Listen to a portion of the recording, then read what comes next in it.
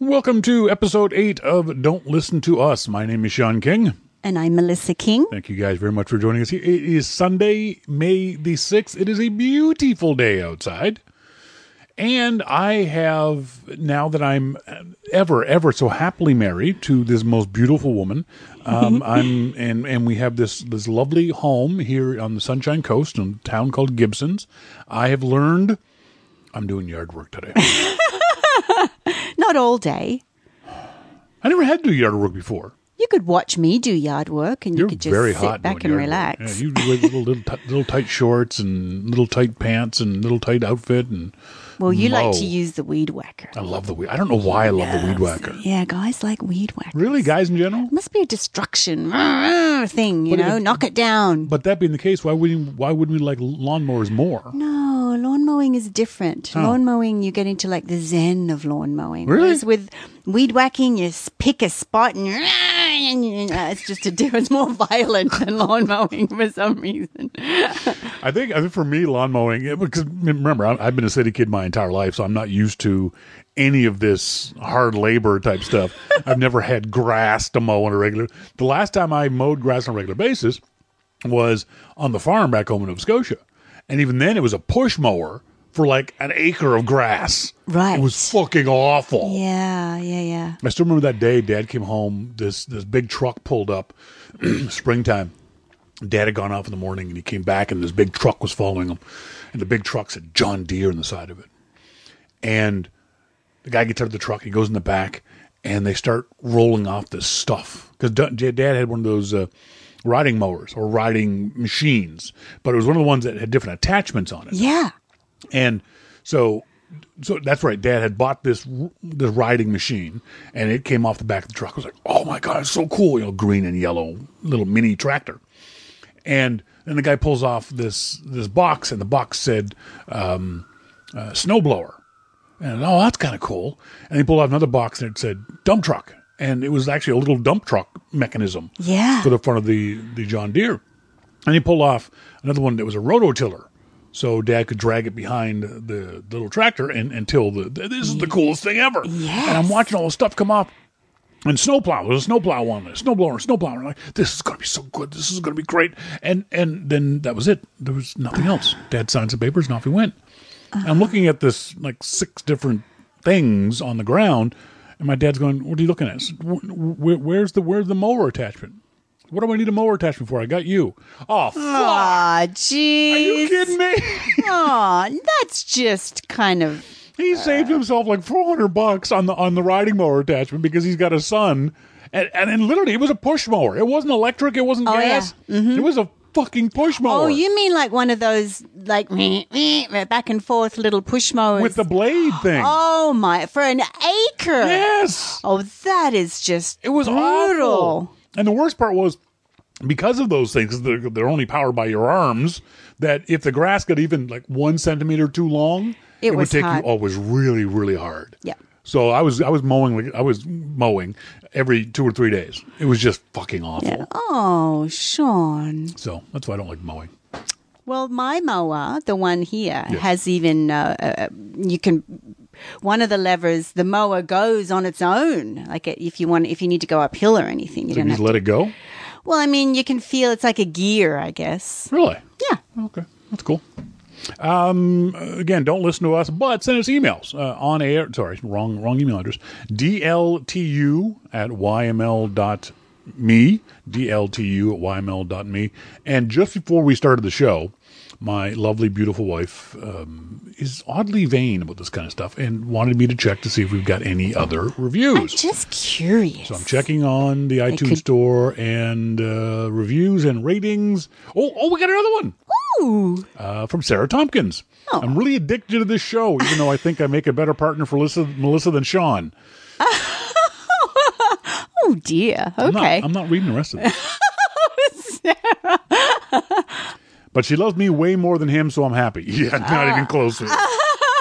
That's what Sean gets for missing my email on the last show. They're really good at roasting those ridiculous things people write to them. I really love that part. Good way to spend an hour. Keep going for a long time, you two. Thank you very much, Sarah. Thank you, Sarah. So you're writing these reviews not for me. You're writing them for my wife.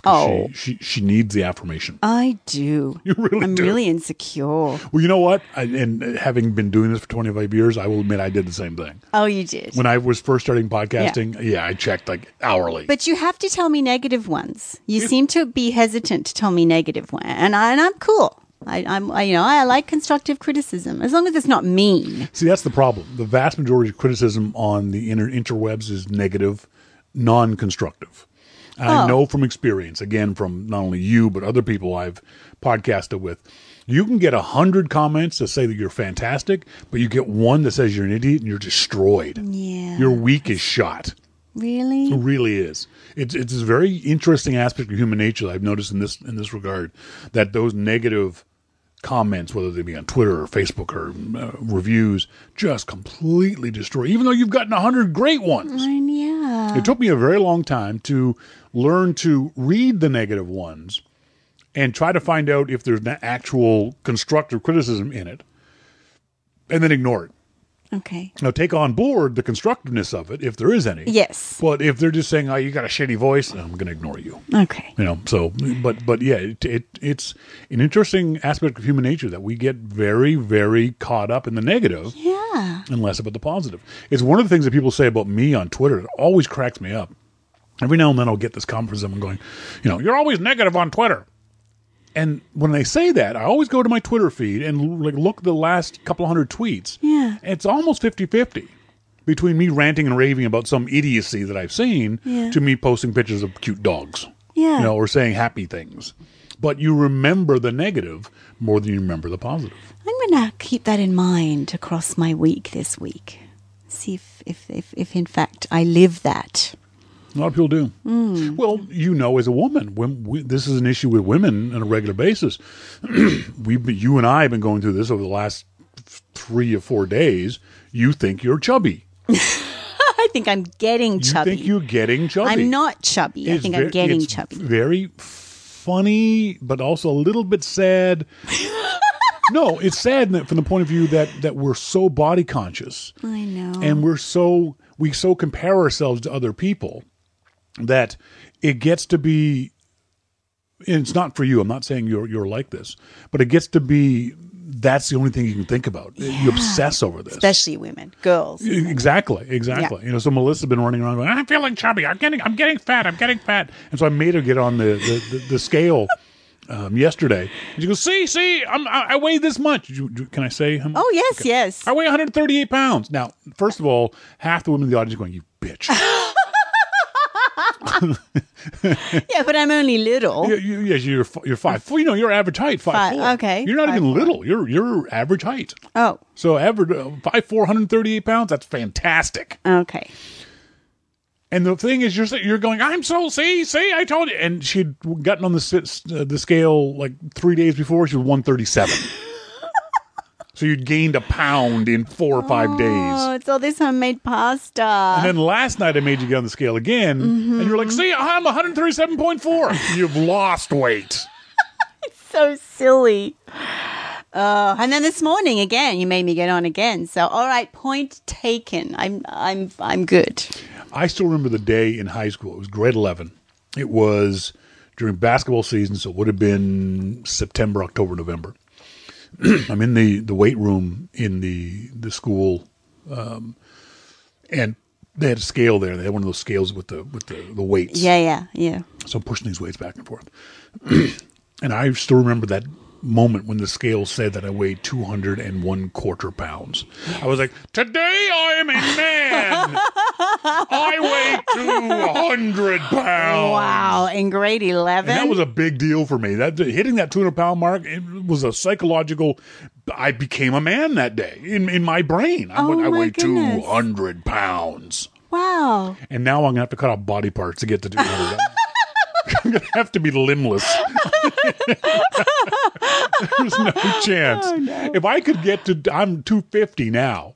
If I could get to 220, that would be amazing. I'll have to put you back on the Wild Rose cleanse. Not a fucking chance. And the other problem is because I'm the cook in the family. There's no way I'm losing weight on There's food. no way. There's no way. And I'm too lazy to Forget exercise. So yeah, I'm it. stuck. You are so lazy. I just can't get much above 250 because even I notice it. You know, at 240, I think 240, I'm still according to whatever charts. Yes. I'm obese. Fuck off. What? Yeah, the BMI index says that for my height at 240, I'm obese. Not overweight, obese. Oh, that is just That's not. stupid. Oh, it's so stupid. You don't look overweight now. Exactly. But I do notice the extra weight because for men, like I carry it around my stomach and I notice myself a little jiggly. Right. I don't like being jiggly. Right. So yeah, if I could get to I think 225, 230, I'd be very comfortable. But I can't because I'm not going to fucking exercise. Well, I thought we were eating. going to play racquetball, Mr. King. That's not exercise. That's running around sweating and breathing hard. What is exercise? And after racquetball, what are we going to do? We're going to go to the pub to have a beer. I'm under. Yeah, but your system will be getting, your metabolism and all that. It's not going to work that way. Oh, come on. Send us emails to dltu@yml.me. We got our friend Lauren Finkelstein says, "Oh my God, I've been using the men are stupid, women are crazy, but for like 10 years now. Did we come up with it independently? Did one of us get it from the other? Mind blown. I bet he got it from me. Yeah. I know. I've been saying it for a long time. Have you? Yes, absolutely. It's definitely been part of my repertoire for many, many years. Okay, so Lauren, you got it from Sean. He said, by the way, there's something very funny about starting the show acknowledging that men are stupid, and then later in the show saying the only law we need is one against stupid. Okay. I have no problem, and Lauren says, see you in jail. I have said for many, many years that women should rule the world. Because if nothing else, women will fuck it up differently than men. Let's let women fuck it up differently. Yes, give us a chance. Give women a chance to fuck it up. Chance. I don't doubt that they're going to fuck it up. They'll just fuck it up differently. Well, there were matriarchal societies, weren't there? At some point, yeah. Yeah. But yeah, I really honestly believe we need, one of the things I've always said is you rarely ever see women get caught up in the sort of sex scandals that male, especially politicians, businessmen in power, regularly get caught up in. Yes. And it's because women think about sex completely differently than men. Utterly different. And you're fucking smarter than we are. Yes. You're probably better at hiding that shit than we are. Yes. Because we want to flaunt the fact that we're banging the little Twinkie. Yeah. It's very odd. I find that such an odd thing that men do that. I don't understand. Ruled by your penises. Oh, that I understand. I'm completely understanding. I understand how in this day and age, with all the scrutiny that that people in power are under in any number of ways, how men can still think they're going to get away with that shit. Yeah. That the woman that they're with isn't going to squeal on them, that there isn't going to be a picture of them together, of phone records, of all that kind of stuff, that you still think that you are so mentally inferior while simultaneously thinking you're superior, that you think out of all the other guys out there, you're the guy who can get away with sleeping with the intern.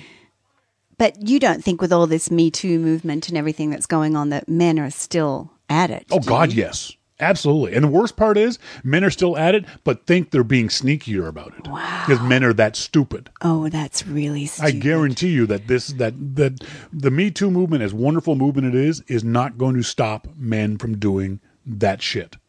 It's going to make it easier for women to report it. Yes. It's going to make it more dangerous for men to get caught doing it. Yes. But men are still going to do it.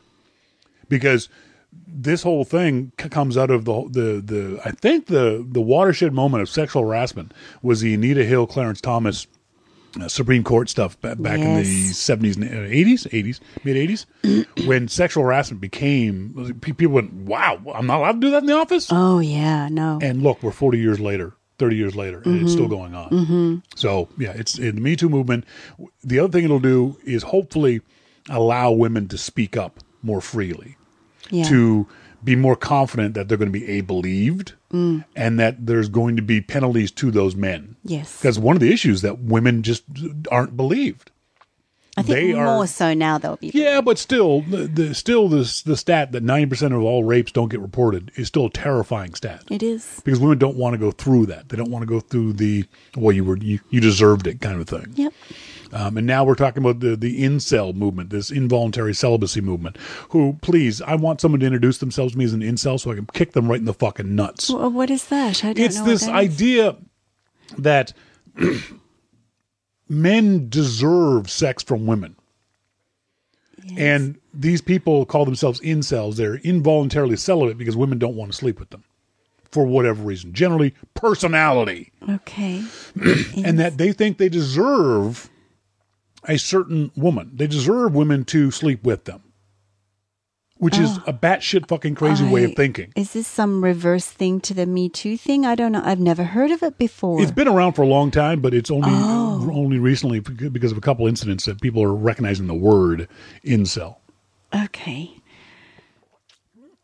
So I remember recently watching film footage of Anita Hill's statement in court, and it is quite something to watch her. She was so brave. Yep. And no one believed her. No one believed her. And she was beautiful and brave, and she was so clear. It was incredible what she did. And yet Clarence Thomas is on the Supreme Court and will be to the day he dies. As a useless justice. He's utterly useless as a justice.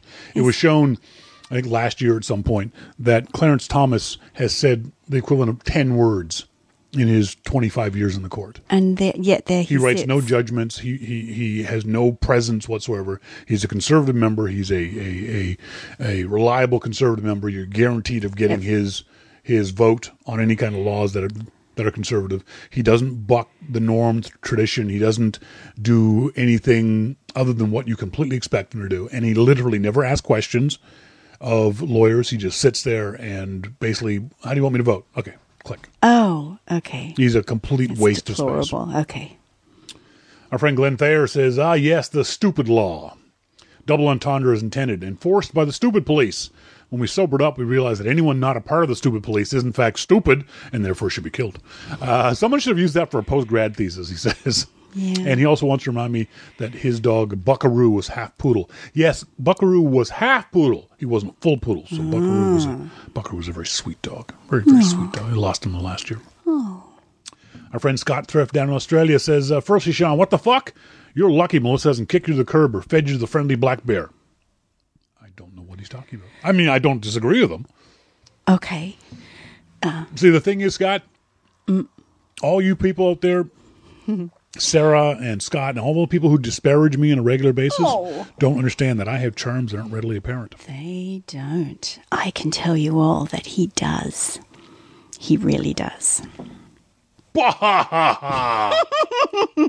He has me completely bamboozled. Scott says, so I have zero experience of intimate relationships with women, but I can safely say that men are fucking idiots and insane. We're just as bad, if not worse, than women at holding grudges, saying stupid, ill-conceived things, and just digging the hole deeper and deeper and deeper.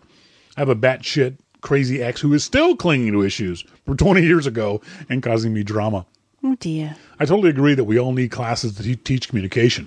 We school children for 13 years and they come out the other end unable to string together a coherent sentence, let alone have a conversation. Anyhow, thanks for another great podcast. Oh, and Melissa, if he's an idiot again, feed him to the bears. Feed him to the bear. See, now I'm going to have to disagree with Scott on this one. I don't think women certainly can't hold grudges. No doubt about that. Yes. But I don't think women say stupid, ill-conceived things in the same way men do. And I certainly don't believe they dig the hole deeper and deeper and deeper like men do. Because men will keep talking. When we know we've dug the hole, we'll try to talk our way out of the hole. In the meantime, still digging the hole even deeper. Yeah. Do you think women do that?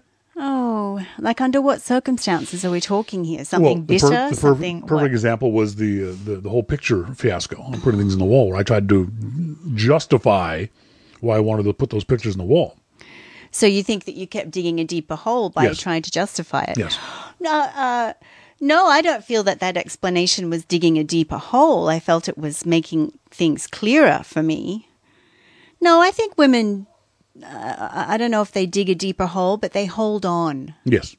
And they hold on, not even to grudges so much, they hold on to incidences that they then use X amount of time later. Like I think I said on last week's show, I don't allow things to be brought up that passed a week ago.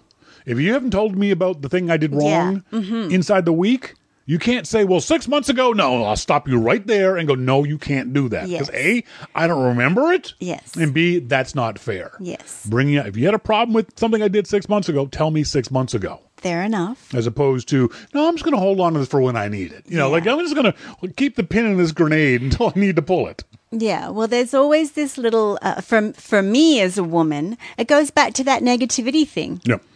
You can say all these things that are wonderful and beautiful, but there's one thing that'll be that makes you feel less beautiful or less intelligent or less desirable than another woman, either in your man's past or in another woman in general. And so that stays there because you're always comparing, especially women. I think women compare themselves to other women constantly. I agree. And so if that was a moment during a discussion or during some casual encounter like those photographs, it sticks with you and you can't let go of it. And so if it comes up again and you get that same feeling, you'll go back to that incident from previous and you'll go, but you know what? When you said that in that moment, blah, blah, blah. Well, and the thing is, though, that if your man's significant other has said wonderful, positive things to you for months or weeks or 1,000 things that you are this beautiful, you are this beautiful, you are this beautiful. As soon as they say one thing, even inadvertently, that makes you think that you're less beautiful, it negates all that stuff in the past. It's all gone. It's all done. That's true for men too. That's absolutely true for men too. Yeah. But I've noticed it more with women. Very much. Where I have been lucky enough, touch wood, as shitty as my life can be, I've known some beautiful, beautiful women. And I've told them that they're beautiful women because that's one thing men don't do enough. No. With their significant others is tell them how you feel, how attractive they are. And all it takes is for me to say one thing inadvertently. I would never tell someone, no, you're ugly. But accidentally give that woman any indication that those things that you said in the past weren't true, and it tears down that whole house of cards. It does. Because as a woman, it's very, very easy, and I've had this happen to me, to be manipulated by words and conned into an intimacy with a man, and then it just ends up being deception and untruths, and that sticks with you. So let's do our advice section of the show. Dear Abby, I love this story. Dear Abby, I admit I'm a loud snorer. However, I was on a plane recently flying home after an exhausting trip. I fell asleep and my seatmate repeatedly woke me to complain about my snoring. Shouldn't the woman have let me sleep in peace if she saw that I was genuinely tired? What made her needs greater than mine? Oh, dear. Oh, my goodness. Yeah, speaking of, that's just ridiculous. She's going to fucking wake you up. You're fucking snoring. It's awful. You wake up your spouse of decades to shut them up. I love this story, this question, because it's so tone deaf. It just, you're a moron. And I guarantee you, a guy wrote this, because guys generally are snorers and louder snorers than men. But also, not only a guy would think that he has the right to interrupt not just the woman next to him, but I guarantee you, if you're that loud, the person in front of you, the person behind you, everyone around you is all listening to you snore. Yes. And none of them want to listen to you snore. She took on the responsibility of getting you to quit snoring for everybody else. And all she did was keep you awake. She didn't poke you in the eye. She didn't repeatedly punch you in the throat. She did nothing except wake up. Right. Wake up. I'm awake. You're awake. Okay? Yes. But the thing is, the line, shouldn't she let me sleep in peace if she saw that I was genuinely tired? How the fuck do I know you're genuinely tired? Yeah, really? How do I know that you're exhausted and it's just not some guy sleeping on the plane? Yeah. So sit the fuck up. Flying is bad enough nowadays. Yes. It is an awful, horrendous procedure, process, event. I've always said I love having traveled, but I don't like traveling. No. Getting to the place, especially if you have to fly. If I'm driving, it's fine. If I have to fly someplace, I first of all, the shiny metal tube of death, not a fan. No. But everything from the moment you get out of the car at the airport all the way until you leave the other side is just an awful process. It is. So why, and I will try to find every possible way I can to minimize the awfulness. So why would I sit next to someone who's making this trip even more awful than it already is? I'm going to stick peanuts up your nose. I'm going to do something. You are going to stay awake, okay? The guy's lucky he wasn't with me. He really is. Because it would have been really unpleasant then. Yes, I know you would have. But yeah, the idea that this guy thinks that One day, he should Mr. King will have to tell you all what he does on a plane when he's getting pissed off with whatever is happening. Not happy. Should I distance myself from my racist parents after they cut off my daughter's hair without permission? My white parents have never approved of my wife, who was born in Mexico. They also seem not to care for our daughters, their 2 grandchildren. A while back, they asked to take their granddaughters for the weekend. The girls were 4 and 6 at the time. Our daughters have always had long, dark hair down to their waists that my wife loves to put into ponytails or braids. When we went to pick the girls up after the weekend, we found that my mother had decided the girls' hair was too much work and took the kids to the local barber shop. Their long hair was gone, replaced with very short, military-style cuts above their ears. My wife was heartbroken but said little. My mother told me I was wrong to protest the haircuts and that they had done the girls a favor. My father laughed at me for being angry and told me the girls finally looked normal. My family seems entirely racist to me. I feel they are a danger to their granddaughters, who they did not seem to care for or about. Is estrangement merited? Estrangement. Well, actually, they crossed a line by doing it in the first place, so I'm not quite sure if there's any way to make that work or mend it. These are my parents, and you're an adult, and these are the people who raised you, who gave birth to you, who raised you, and therefore you have certain rights and obligations to speak honestly to them. Mm-hmm. If you can't be honest with your parents, with your family, then who can you be honest with?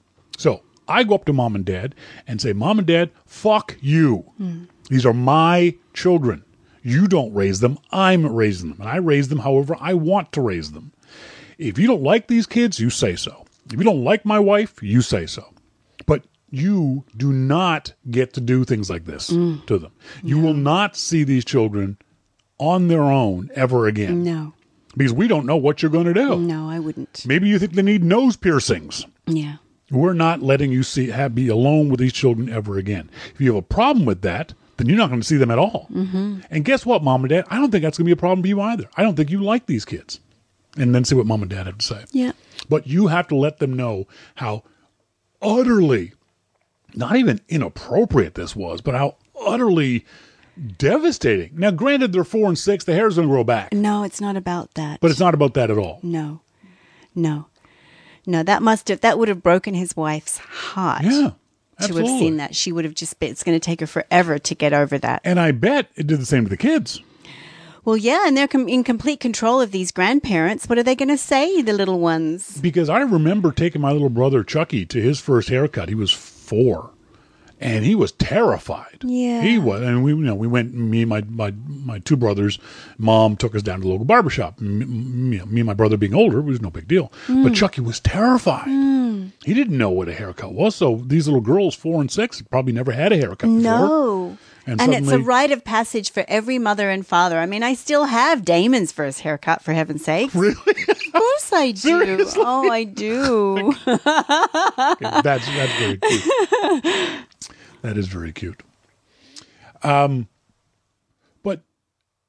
yeah, I think you have to absolutely let the parents know that this was an utter breach of trust, and that this was devastating to your wife and to you, and let them know if you don't like these kids, then that's fine, but you're never going to see them alone ever again. Well, it's not fine, but if the grandfather laughed, and if their attitude was already brushing it off, then no, it seems like a lost cause. How very sad. Poor little ones.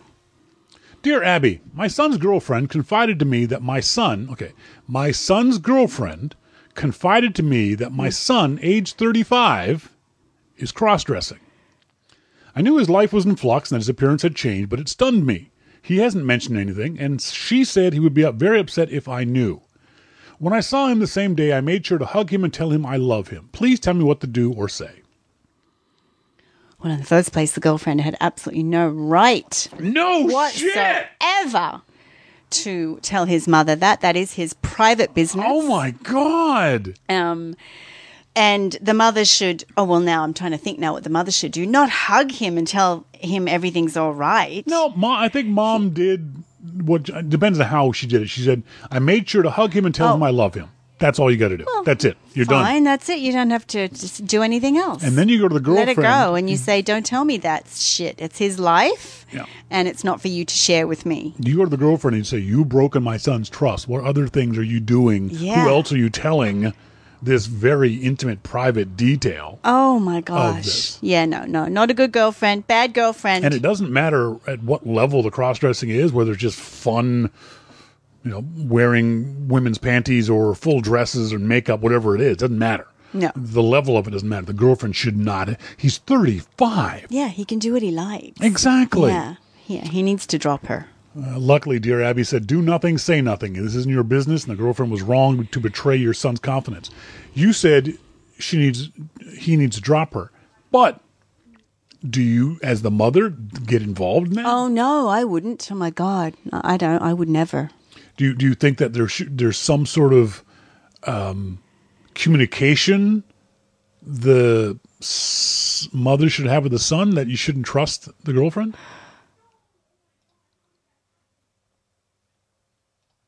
See, that's a little harder, isn't it? Well, I'm trying to put myself in the position of the mother. No. That's for him to find out. If she's going to betray him in that way, I don't know if I would even. I'm just trying to think if it was my son. Yep. I would be wary, but I wouldn't want to get involved. And that's starting to go a bit deep and get too involved. It's your son. And every parent, at no matter what age they are, has that sense of wanting to protect their children. That's what parents do. At what point does a parent step in and say to a child, their offspring, not a child as an age, but their offspring, and say, I know something bad's going to happen to you? Well, if it was I would do that if I felt that there was much more danger than in this situation. Yes. He has to find these things out for himself. He's how old? 35? Yeah. Oh, yeah, no, I wouldn't get that involved. But if I knew that there was something coming down that was potentially going to hurt him very deeply in terms of his health or a major life decision, then, yeah. I think the most I would do is sit down with my son over a casual conversation. You just come over for a lunch or coffee or things like that. And say, tell me more about Susan. Yeah, how's it going with Susan? You're happy? Exactly. Everything good there? Yeah. Okay. And go along that. Still, I wouldn't say anything. Well, I'm glad you said that because she told me this awful secret about you. You don't want to have that conversation anyway with a kid. No. But you do. What do you know? No, you've had weird conversations with your kids, with your son. I have funny real life conversations with my son. I don't ask him any deep. Oh, okay. Sort of, no. I mean, I don't know about whether he's cross-dressing or his sexual orientation. Well, I know his sexual orientation at this point in life. Yeah, we do. No, I don't. No, I mean, I'm open. I'm very open with him as a young adult. He would come to me about anything. He would.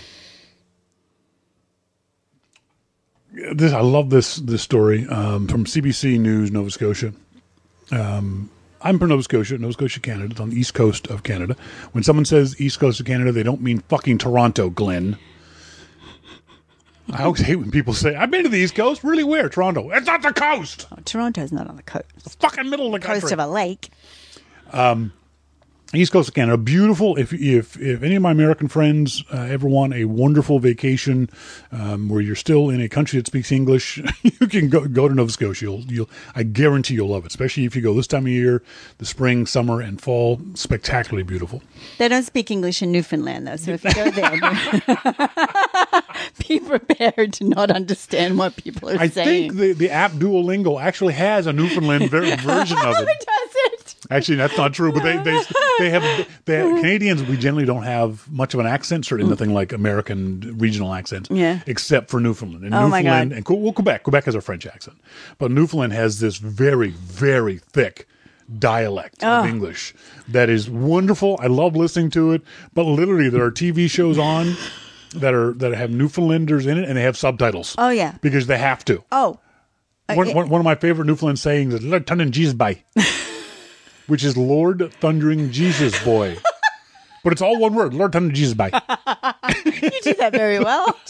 I love Newfies. Absolutely. I've always loved Newfies. And so the Nova Scotia is a wonderful province full of wonderful people, great food, beautiful scenery, and we have the typical maritime attitude. And when I say maritime, I mean those people who live and work and make their living off of the ocean. So New England, the coastal areas of New England, of Ireland, of the UK, all those places. Fishermen always have this kind of attitude. This Cape Breton lottery couple has modest plans for their $1 million winnings. $1 million in Cape Breton, they will live like kings the rest of their lives. Cape Breton is a very downtrodden area. It's beautiful, but it's also quite poor. It's where my mom was from. They say winning makes you realize what's really important in life, says Aaron and David Huntington. The couple in their 50s, one son in university, collected their check. What was it? As for what he's going to buy with the money, David's bucket list is simple. He wants to get a new set of golf clubs. Aww. Oh my gosh. She's so humble. She wants a new kitchen and wants to go to Ireland. Oh. Isn't that lovely? Oh, it's funny. You want to go to Ireland, but it's kind of similar to where she is now. Yeah, true. But the interesting thing is, we all talk about what would you do if you won the Powerball, like $500 million? You know, what if you won $100 million? What would you do if you won $1 million? $1 million really isn't enough. It's not to quit. Well, at our age, maybe once you're in your 50s, you think maybe it would be enough to quit your job and live off the $1 million? Oh yes, because I would pay off the house. Yeah. So then you have your shelter paid off. Yeah. Pay off the car. Yeah. And then put it in investments and just You think you'd live off $1 million for the rest of your life? Well, I'd still get my pension, wouldn't I? Sure. I mean, there you go. Job, yeah. We're done. Okay. We're not working. Okay. We're traveling and enjoying But obviously, ourselves. if you're in your 20s and 30s, you couldn't quit your job and live off the $1 million. Not comfortably, not well. No. You're not a millionaire. No. So if you only, I'm doing air quotes here, only got $1 million, that's what you do. You pay off the house and Well, yes, pay to off the decrease car. that monthly output. See, because for me, my dream always, if I won stupid amounts, Powerball amounts of money, like $300 million, I'm going to the Ferrari dealership and buying a fucking Ferrari. Well, yes, but that's if you win lots Because and the lots Ferrari's of a money. $250,000. I'd Yes. be if it was only if we only won $1 million, I'd be blowing a quarter of that on a car, and you wouldn't let me do that. Well, no, that's just stupid. Come on now. That is stupid. Or maybe I'd only work 3 days a week for a while until I, reached a certain age. Yeah, I think you could live comfortably off of that. Not lavishly. No. You could live comfortably off $1 million. Yeah, I'd be okay with that. And that being said, it always cracks me up how people who aren't regular lottery players only buy lottery tickets when the amounts get up to in the hundreds of millions of dollars. Oh. When your odds are better, your odds are still fucking shit. Even for $1 million Canadian 649 lottery. Yeah. But your odds are better winning that one and being able to live comfortably the rest of your life. Right. Then the $100 million ticket, which everyone and their dog is buying, and the odds are even more astronomical than usual. Yes. There's this funny psychological thing we'll do. I saw it in the States all the time.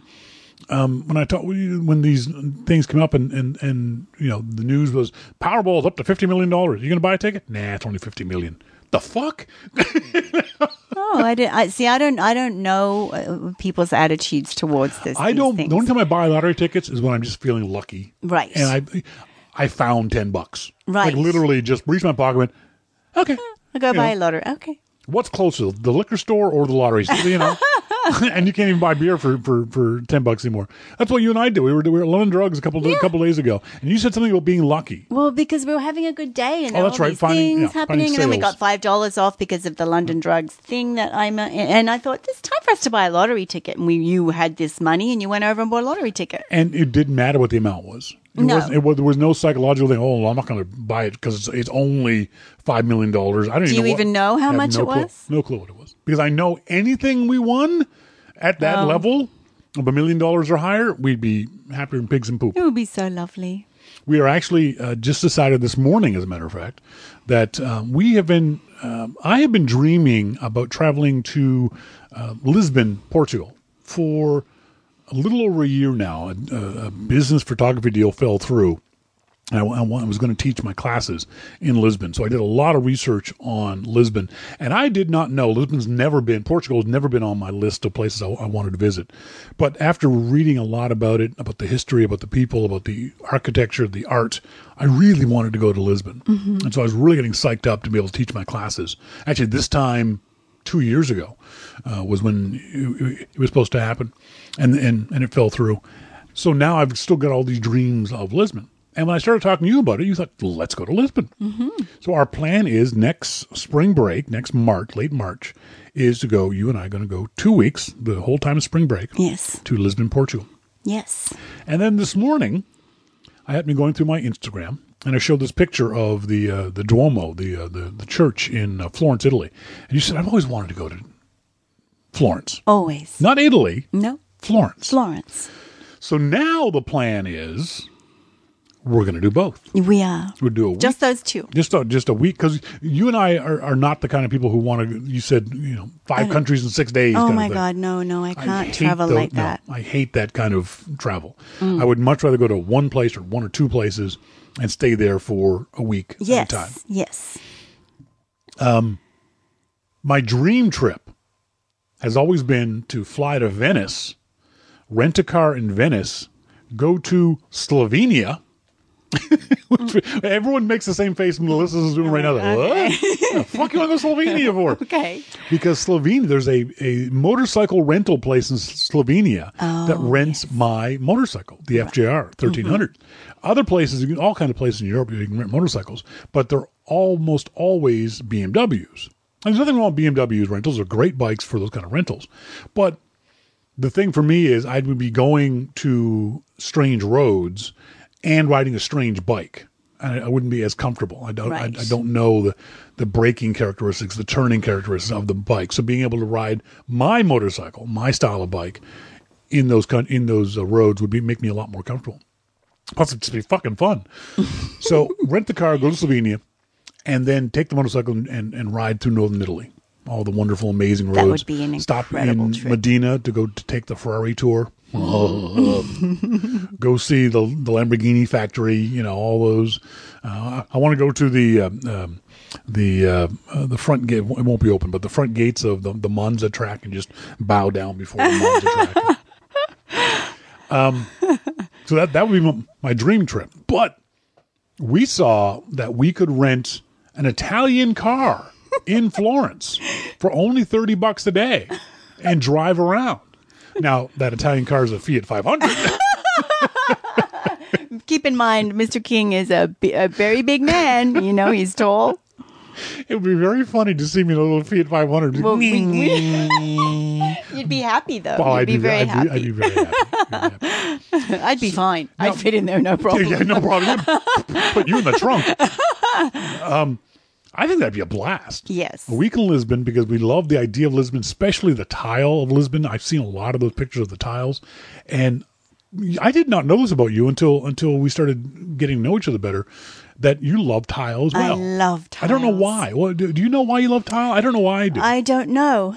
I love them. It's not like when I was a kid, anyone in my house had pretty tiles, floors, or walls. No, but I've always loved tile more than paper, wallpaper or paint or anything. No, tiles have always appealed to me more. I'd love to, I haven't had a lot of time in my life to do this, but if I was going to take up a craft or something, that's what I would want to do, tile mosaics and tile the top of tables and things like that. I love it.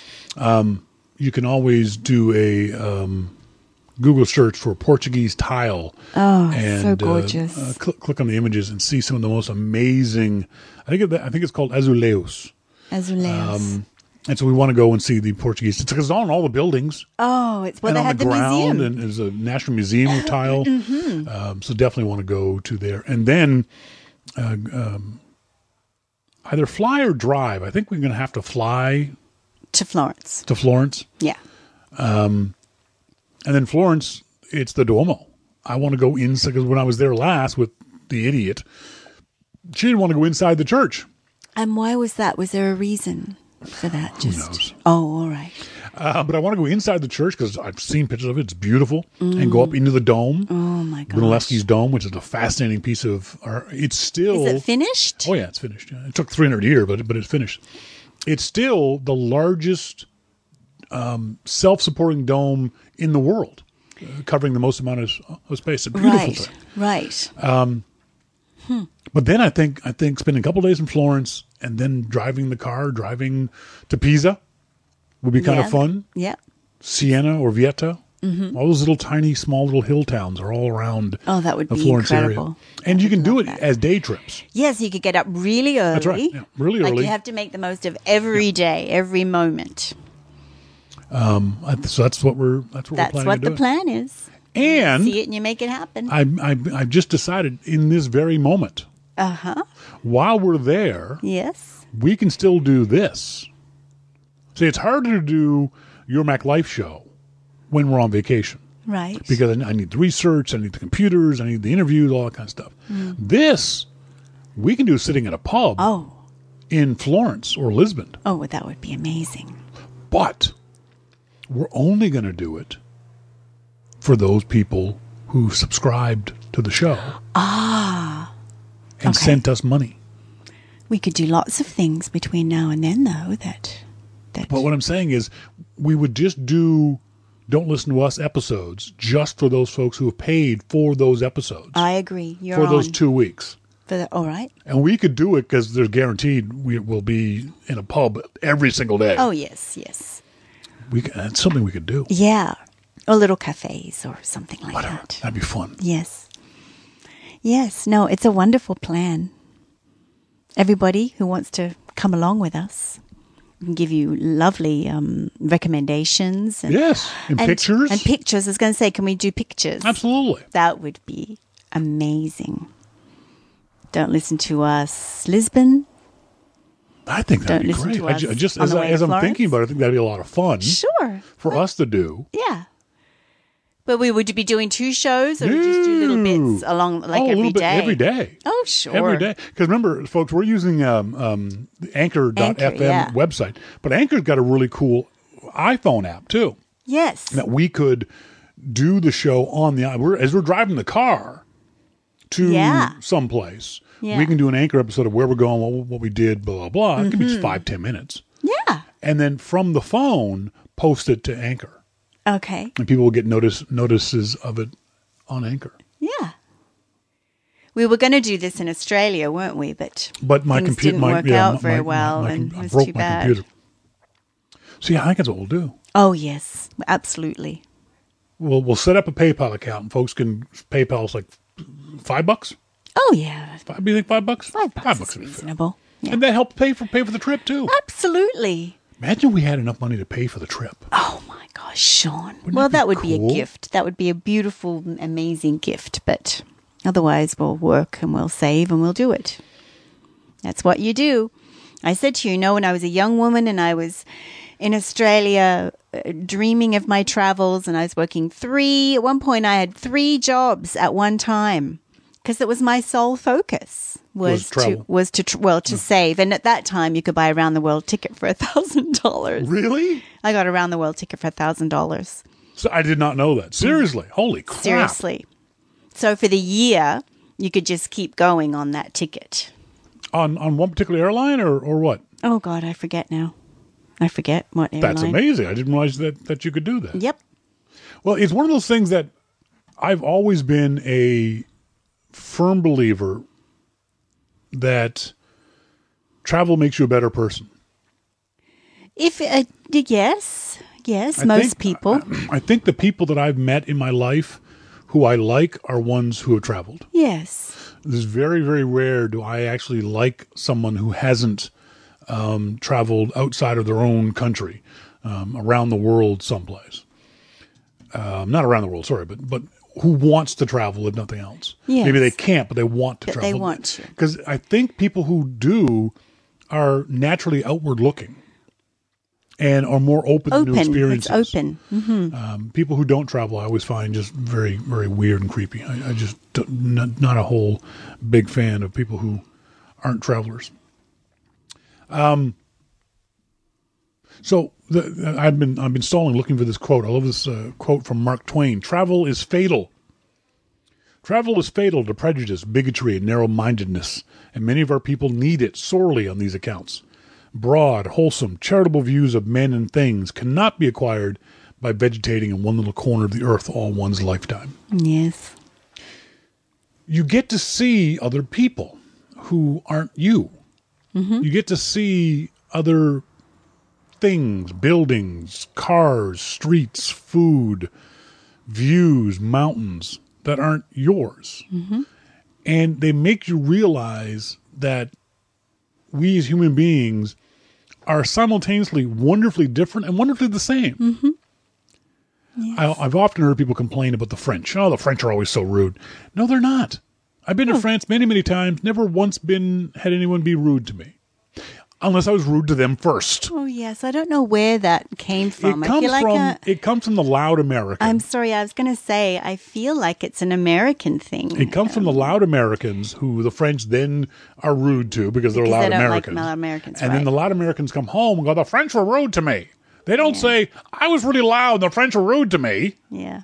They ignore that. They don't even know they're being loud. No, they don't. For that matter. No, they don't. The only time anyone's ever been rude to me was when I was stupid or rude to them first. And I don't do that when I'm traveling, so it doesn't happen. As individuals, travel teaches you, and it's taught me, that people around the world are generally good. Yes. Now, one of the downsides of that philosophy is that I've generally only traveled in places that are touristy. Now, when I went to Paris, I didn't go to the 16th arrondissement and walk the streets. I was at the Eiffel Tower. I was at the Louvre. Those are people who are dependent on tourist dollars, so they're going to be nice to tourists. Now, you have traveled places that aren't touristy, India and Nepal. Yeah. Did you find people nice there? Well, I was scammed. I was taken advantage of in India, so I still think about that. So So the answer is no. Well... people were wonderful. Blowing my thesis all to hell. Well, I was scammed, but you just have to be wary because these are people that live in countries where they have nothing. Yeah. So they're going to do it's not like I was going to be killed or anything like that. But anyway, I was scammed. But overall, in India, I had incredible experiences. Incredible. It was amazing. I'll never forget it. I think one of the things you have to do when you travel is at least spend some time outside the touristy areas. Don't just go to just the tourist areas. Walk around a corner. Walk through. When I was in Italy, there would be literally you're driving along the road on the highway, and off in the distance you see this little hill town, and I'd be like, I'm going to go over there. Oh yeah. Where is it? I don't know. Mm-hmm. What's there? I don't know. Mm-hmm. We're just going to go there. And you drove that little town, and that's how I discovered this little town called Orvieto. Literally the sign on the highway said Orvieto next exit. Okay. What's there? I don't know. It's just got a great name, Orvieto. So we went, and like a lot of the hill towns in Italy, you can't drive into the town because the streets are so small and narrow. Mm-hmm. Only people who have permits are allowed to drive in the town. So you park your car at the bottom of this little hill and you walk upstairs or take a bus or whatever it is. And you go into Orvieto and you go around the corner and there's this massive cathedral. Just spectacularly beautiful building that is probably the prettiest non-touristy building that I had seen in all of Italy. And just marvel at it. And then we went and we had coffee or had lunch at a little tiny restaurant and wandered around the streets. And this was a town. This was not a touristy town. So the people who were there were shopping for their own supper, or it was very natural, I guess is the only word. And I had someone, they don't speak French, they don't speak English. I didn't speak Italian, and yet people were friendly and kind. And what is this? And they would explain it to you as best they could. Off the beaten track. Oh yes, no, I agree. I love to travel like that. So we've decided that we're going to Yeah, if you get a chance, do a Google search for Orvieto Cathedral. It's a beautiful, beautiful building. That I think you have to respect other cultures too. I'm not, for example, in India, I covered my head. I covered my upper arms. I wore long pants. It was 50 degrees out Celsius, but it was about 120 Fahrenheit. Yeah, I was very, very aware of their culture in regards to women being covered, and so now here's a question: what I how did. did you learn about that? Well, I'd always wanted to go to India all my life. Yeah, but how did you know about these cultural restrictions? I just naturally felt it. I covered my head because I have red hair, I have light eyes, which having the light eyes still created difficulties. And then I know that this part of the arm is a sexual part of the arm. Tricep. Yeah, under the tricep. That's why the saris have long sleeves down to the forearm. I didn't know that. Yeah, that's so. And no matter how hot I got, I never felt that whereas I went there and there were young women in stages of undress. Like they had little tiny shorts on, no bra, riding along in the rickshaw, and I was going, oh, geez, come on, because they blew that I insisted on. Indian women were dressed like that? No. No. North American women. Young women that were traveling. And it just kind of, but I just think you need to respect that. I think that one of the things that I've always wanted airlines to do, because most of us are flying into these places, instead of having that stupid safety card in the seat back that no one ever reads, have customs and traditions. We talked about this on another segment of the show. Just little customs and traditions of what the do's and don'ts. Yeah. Into this country. The other thing that we can do is that at customs, because you have to go through customs for all these countries, you got to take a test. They pull you off to the side and they give you a little test of what should you do in this situation. Well, I think that's an amazing idea. What I do whenever I travel to any country, it doesn't matter whether it's English speaking or not, Western or not, I go on the internet. This is a wonderful resource and just, first of all, read the country's Wikipedia page. We were talking about a little country called San Marino, which is an enclave surrounded by Italy. That's what I'll do. I'll go and read about it. I'll read about their politics. I'll read about their customs and traditions. Do Google searches about it. Just find out information about the place. Don't just blindly go and then find out once you get to the place that you either didn't bring the wrong stuff, or you're offending people, or whatever it is. Yeah. Take some responsibility for your travel. I agree. Yeah. And I'm not judging culture. I just think that as much as possible, you try and be respectful and yeah. That's what I did. So that's it. Next, middle of March, Don't Listen to Us will be in Lisbon. Yes. Don't Listen to Us from Florence, Italy. That's right. That's right. That's going to be cool. It's going to be That's going to be very cool. Yeah. Folks, as always, send us emails to dltu@yml.me. Don't listen to us at yml.me. We're going to get out of here. We've got gardening to do. Are we going to go to Rona first? Either way. No, it makes a difference. Why? Because if we go to Rona, we get to go on the motorcycle. Yeah. So we're going to go to Rona first. Sure. Give me a reward. So when I come back, I'll do the yard work. Okay, you're making everybody think I'm forcing you to do yard work. She's not, you do not have to do yard work. I'm teasing. I actually like. I actually don't force Mr. King to do anything much. You like doing the lawnmower.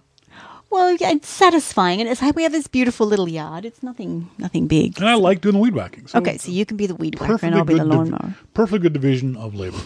As always, I've been Sean King. I'm Melissa King. And you've been listening to Don't Listen to Us. See ya. Bye.